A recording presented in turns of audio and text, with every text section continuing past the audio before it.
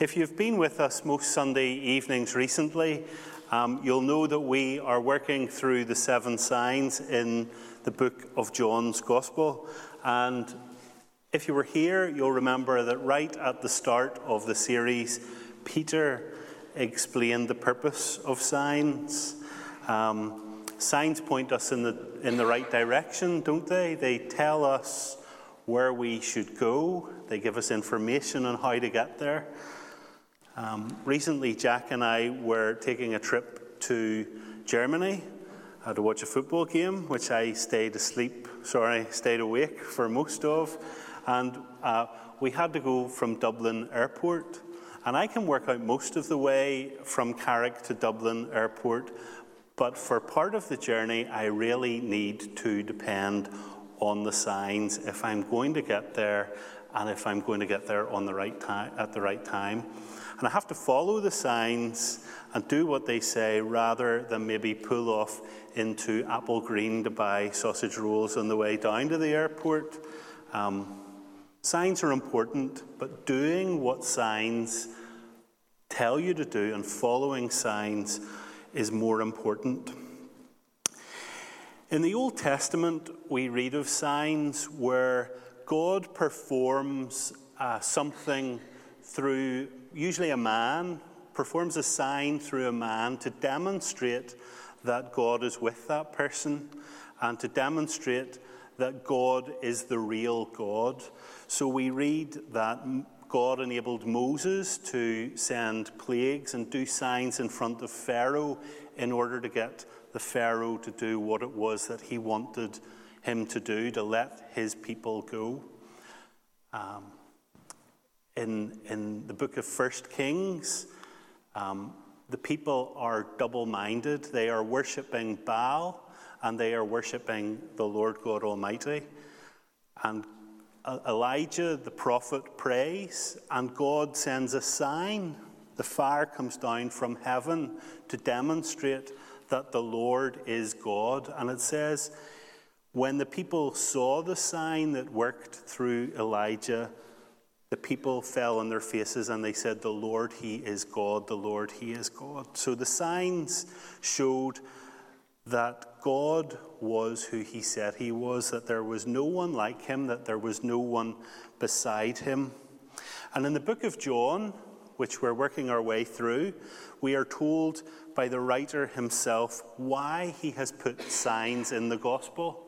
He says, Jesus did many other signs, but these signs are written that in order that disciples at the start of the Christian era and even today would know that Jesus is the Christ, the Son of God, and that by believing we might have life in his name. So we're not left wondering, why did John put signs in the gospel?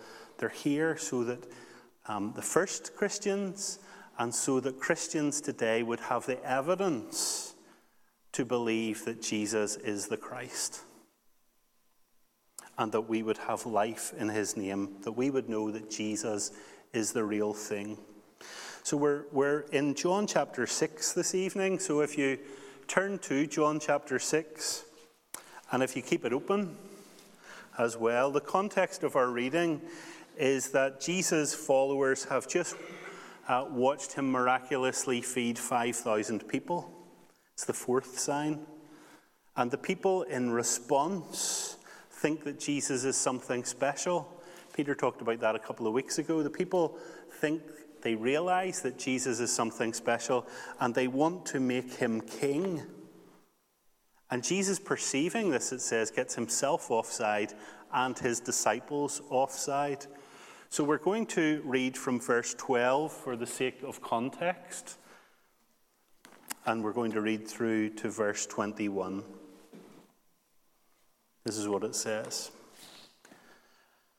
And when they had eaten their fill, he told his disciples, "Gather up the leftover fragments that nothing may be lost." So they gathered them up and filled 12 baskets with fragments from the 5 barley loaves left by those who had eaten.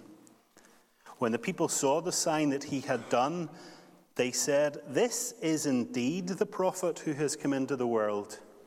Perceiving they were about to come and take him by force to make him king, Jesus withdrew again to the mountain by himself. When evening came, his disciples went down to the sea, got into a boat, and started across the sea to Capernaum. It was now dark, and Jesus had not yet come to them. The sea became rough because a strong wind was blowing. When they had rowed about 3 or 4 miles, they saw Jesus walking on the sea and coming near the boat, and they were frightened. But he said to them, "It's I, do not be afraid." Then they were glad to take him into the boat, and immediately the boat was at the land to which they were going. And we'll end our reading there. So this is a story, folks, that most of us will remember from childhood. We'll remember it from Sunday school. It's a story that's in John's Gospel, and it's a story that's in Mark's Gospel and Matthew's Gospel as well. So what's happening? This is near the end of the day where Jesus has miraculously fed 5,000 people. And he's had to get himself and his disciples offside. Jesus has gone up into the hills to pray, if you read between Matthew and Mark. And the disciples have gone down to the shore. It's been a tough day. And they are going to sail from Bethsaida to Capernaum, which is a number of miles away, maybe 6 or 7 miles. The disciples are in the boat by themselves. They get into a boat. Some of them are experienced seamen. You know, some of them were fishermen before they were called by Jesus. If you look at verse 16, it tells us that it was the evening. And by the time they're in the boat, if you look at verse 17, it says it is dark. It's dark. It's like a power cut. There was no electricity then. There are no starboard lights. There's no lighthouses. It is pitch black, maybe some stars, up until the point where it tells us that the weather turns and a storm arrives. And we can begin to try to understand what a storm must be like in a wee small boat in the middle of a lake. It's choppy seas, the wind is howling, the waves are splashing, the boat's being knocked around. And if you look at verse 19, we can figure out that these guys are tired because they have been rowing for 3 or 4 miles. Now, the reason I know they're tired from rowing 3 or 4 miles is that I have a rowing machine. And 60 seconds on the rowing machine would kill me, never mind 3 or 4. I know it's difficult for you to believe looking at me. But they're tired. And they're maybe asking, where on earth is Jesus? Jesus isn't with them. And then it says, if you look down to verse 19, they see a figure in the water, walking on the water, and it says they're terrified. Now, the term for walking on the water here isn't the way you or I would walk through a storm, hunkered down, head down, plodding on. The term for walking here is quite a relaxed walk. Jesus is walking along the water effortlessly. And understandably, the disciples are in fear, and it tells them, he says, "It's me, don't be afraid." And then we read at the end of this short little story that Jesus gets into the boat. Matthew's gospel tells us that the wind stops immediately, and we read here that they are immediately at their destination. It doesn't say that it was a miracle that the boat was moved to the end of the journey. It could mean that. Or it could mean that Jesus has been walking so far that it was near the end of the journey. But whatever way you take it, it's a record of a pretty amazing event that is happening. So what on earth is this story about? What is this sign pointing Jesus' disciples to? What is this sign pointing us to this evening? Is it about us having faith this evening to go and walk that way, across Belfast Lough to Bangor? if you would want to go to Bangor. I don't think it is. So I want to give you two practical applications before we think about the purpose of John including this story in the Bible. Jesus sends his followers, his disciples, onto the boat. John doesn't record it here, but if you read Matthew's Gospel and Mark's Gospel, it says that Jesus makes his disciples get onto the boat or constrains them to get onto the boat. And it says that the disciples obey. So everything that we're reading in this story is as the result of the disciples' obedience to Jesus. Life often presents us with difficult choices or choices every day. There's choices. Should I do this or should I do that? And sometimes we don't know what we should do. And sometimes we're paralyzed by indecision, like a Robert Frost in his poem, the road not taken, and we don't know what to do, and we're paralyzed, and we take ages before we make a decision. And sometimes we put off making a decision to do something for God simply because we are being disobedient. But the disciples here don't act this way. They do what Jesus tells them to do. And they know from previous experience that they've been with Jesus long enough, and they know that sometimes when they do what Jesus tells them to do, things go great. Things go really smoothly. And they know as well that sometimes when they do what Jesus tells them to do, things go very far from smoothly. But they know they are not the master of their own fate. They're not the captain of their soul. Jesus is their Lord, and they do what he tells them to do. It's as simple as that. Jesus' followers follow Jesus. And if we are followers of Jesus, we are to follow what he says. And there are lots of things Jesus tells us to do if we're followers of Jesus. So I was thinking, what is it that Jesus is telling his disciples to do? He's told his disciples to get into the boat, but Jesus tells his disciples today things that we should do. And Dave Ramsey was talking about a number of these things this morning when he was in Ephesians 4. I just want to very briefly give you 4 ideas for things we are to do. One in our personal lives when no one else is watching. One among our family and in our neighbourhood. One when we're at work. And one for here in church. When no one else is watching, we are to abhor what is evil and hold fast to what is good. Pretty tough challenge for us to hold fast to what is good all of the time, isn't it? In our neighbourhood, we are to not be ashamed of the testimony of Jesus. How often do we chicken out and not tell people about Christ? And the same in our workplace. We are to not be ashamed of the testimony of Christ. In our workplace, Jesus' followers are told to bless those who persecute us, to not curse them, to not overcome evil with good, to not overcome evil by evil, but to overcome evil with good. So how are you doing with that? And here in church, Dave was talking about this morning from Ephesians 4. But this is a similar message here in Romans 12. We are to love one another with brotherly affection. We are to outdo each other in showing honour. We are to be fervent in spirit, and we are to serve the Lord. Would anyone be able to know that you follow Jesus by the way you act, or by the things you say, or by the things you do,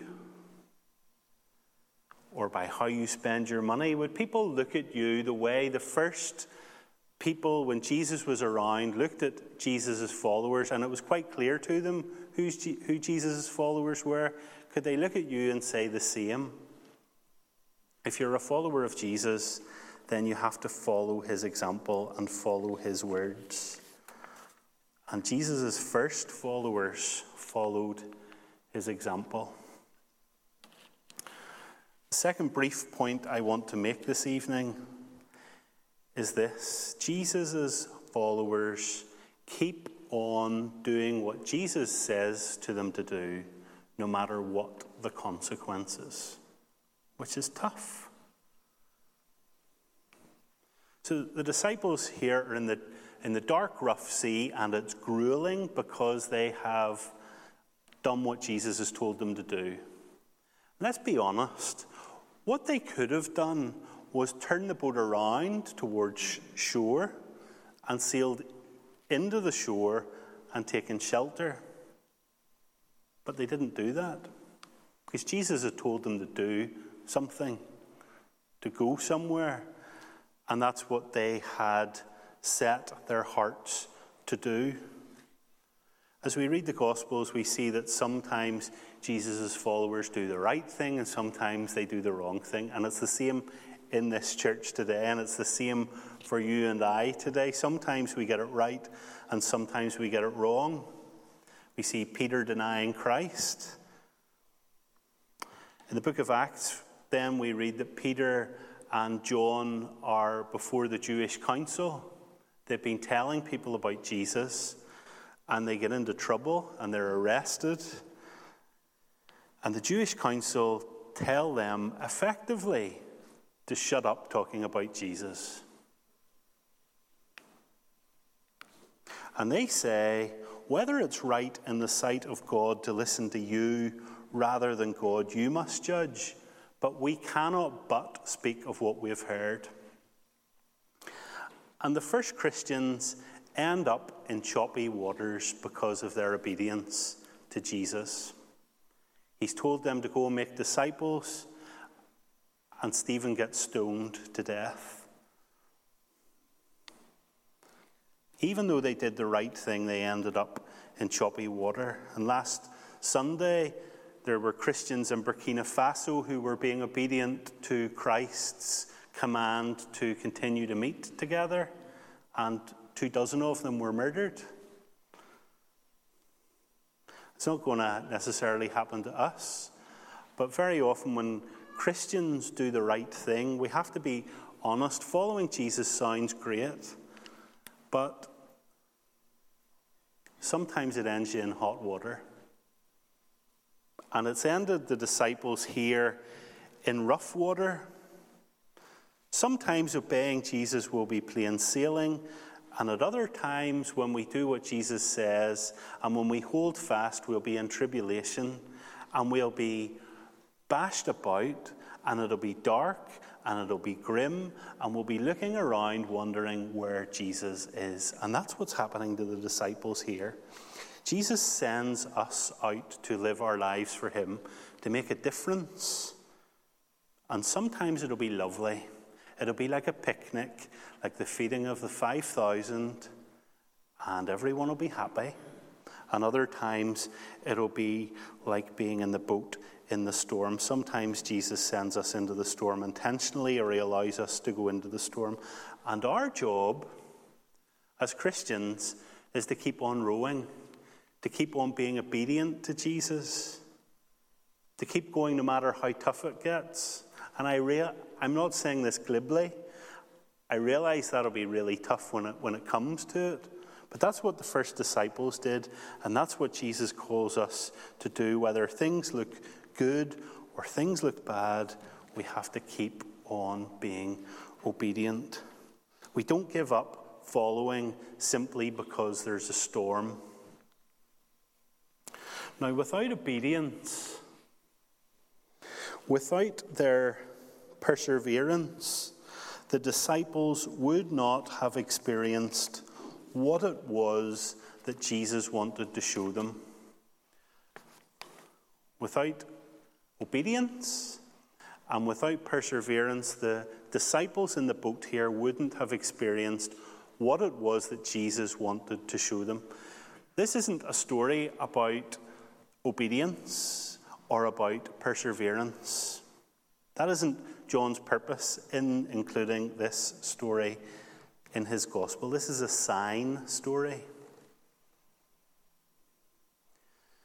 By the time we get to John chapter 6, Jesus' disciples have spent an awful lot of time with Jesus. They've heard a lot of his teaching, and they've seen a number of his miracles. They've seen healings. They've seen exorcisms. They have even seen him calming the storm.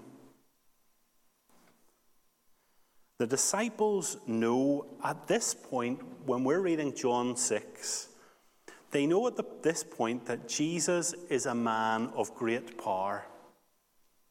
They've seen it with their own eyes. It's undeniable. And it's undeniable as well for the crowds who have been watching Jesus. And they know he's some sort of miracle man. I say that reverently, but they're looking at him and they're going, this man has power. He can work miracles. There is something special about him. And that's why they're following him around. They didn't follow him up the hillside for empty teaching. They followed him for teaching and because they knew he was the real thing.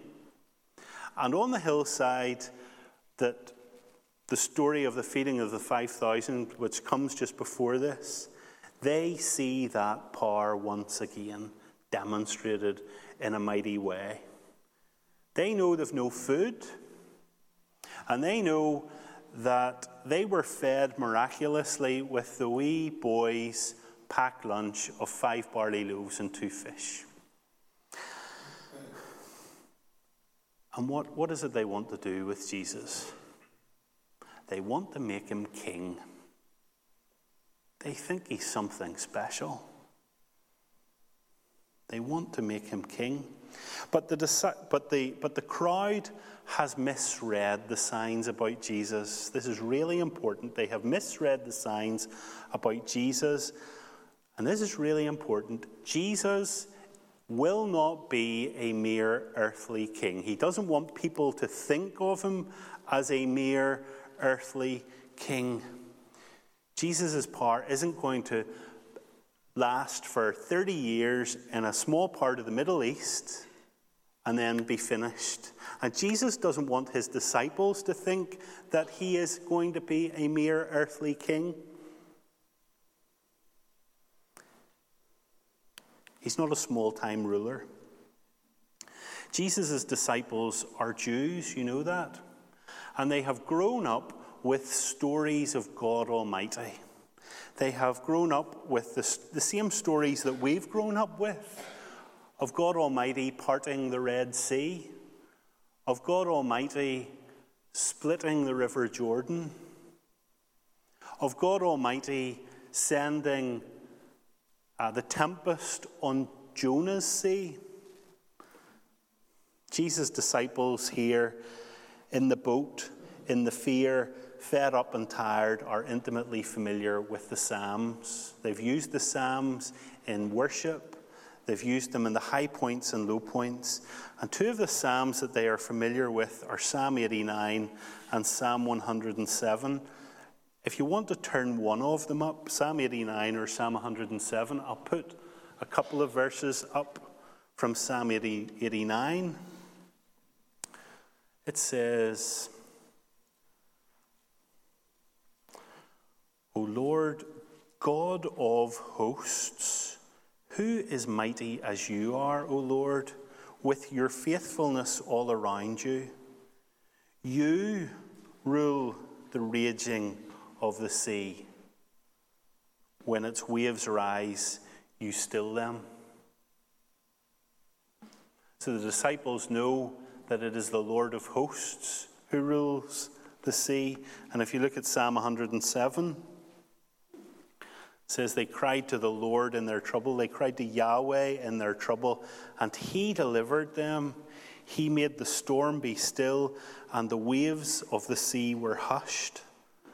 Then they were glad that the waters were quiet, and he brought them to their desired haven. Let them give thanks to the Lord for his steadfast love, for his wondrous works to the children of man. These two psalms that the disciples knew make it clear to the disciples and to us now that only God Almighty has power and authority over the wind and the waves. And Jesus is showing them in this passage that he isn't a mere earthly king.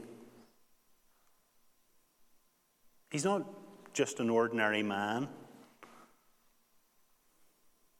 Jesus is showing them that he is almighty. And our signs so far point to that fact. He's turned the water into wine. He's fed the 5,000. In other words, he has power over food and drink. He's healed the man at the pool at Bethesda, and he's healed the disabled boy, or the boy who was ill, with his word. He has power over sickness and health. He has power over the supernatural, over angels and demons. And this evening in our passage, we see that Jesus has the power to set aside the laws of the universe that applies to the rest of us, gravity. He has the power to set it aside and to walk on water. And the disciples are under no illusion who it is that stands before them. Because Christ is amazing. They know that. Christ is able. They know that. And now they know that Christ is almighty. Jesus walking on the water shows what type of king he is. He is the Lord. And each of us will face storms. In our relationships we face storms. At home we can face storms. In work, in our health, physical and mental and spiritual storms may buffet our very souls. But our passage this evening shows us that for Christ all things are possible. It shows us that he is able, that he is amazing, and that he is almighty, that he is able to do immeasurably more than we can ask or imagine. And so this evening, we rejoice with the first disciples that this able and amazing Christ is the Almighty One, and that he is the captain of our souls.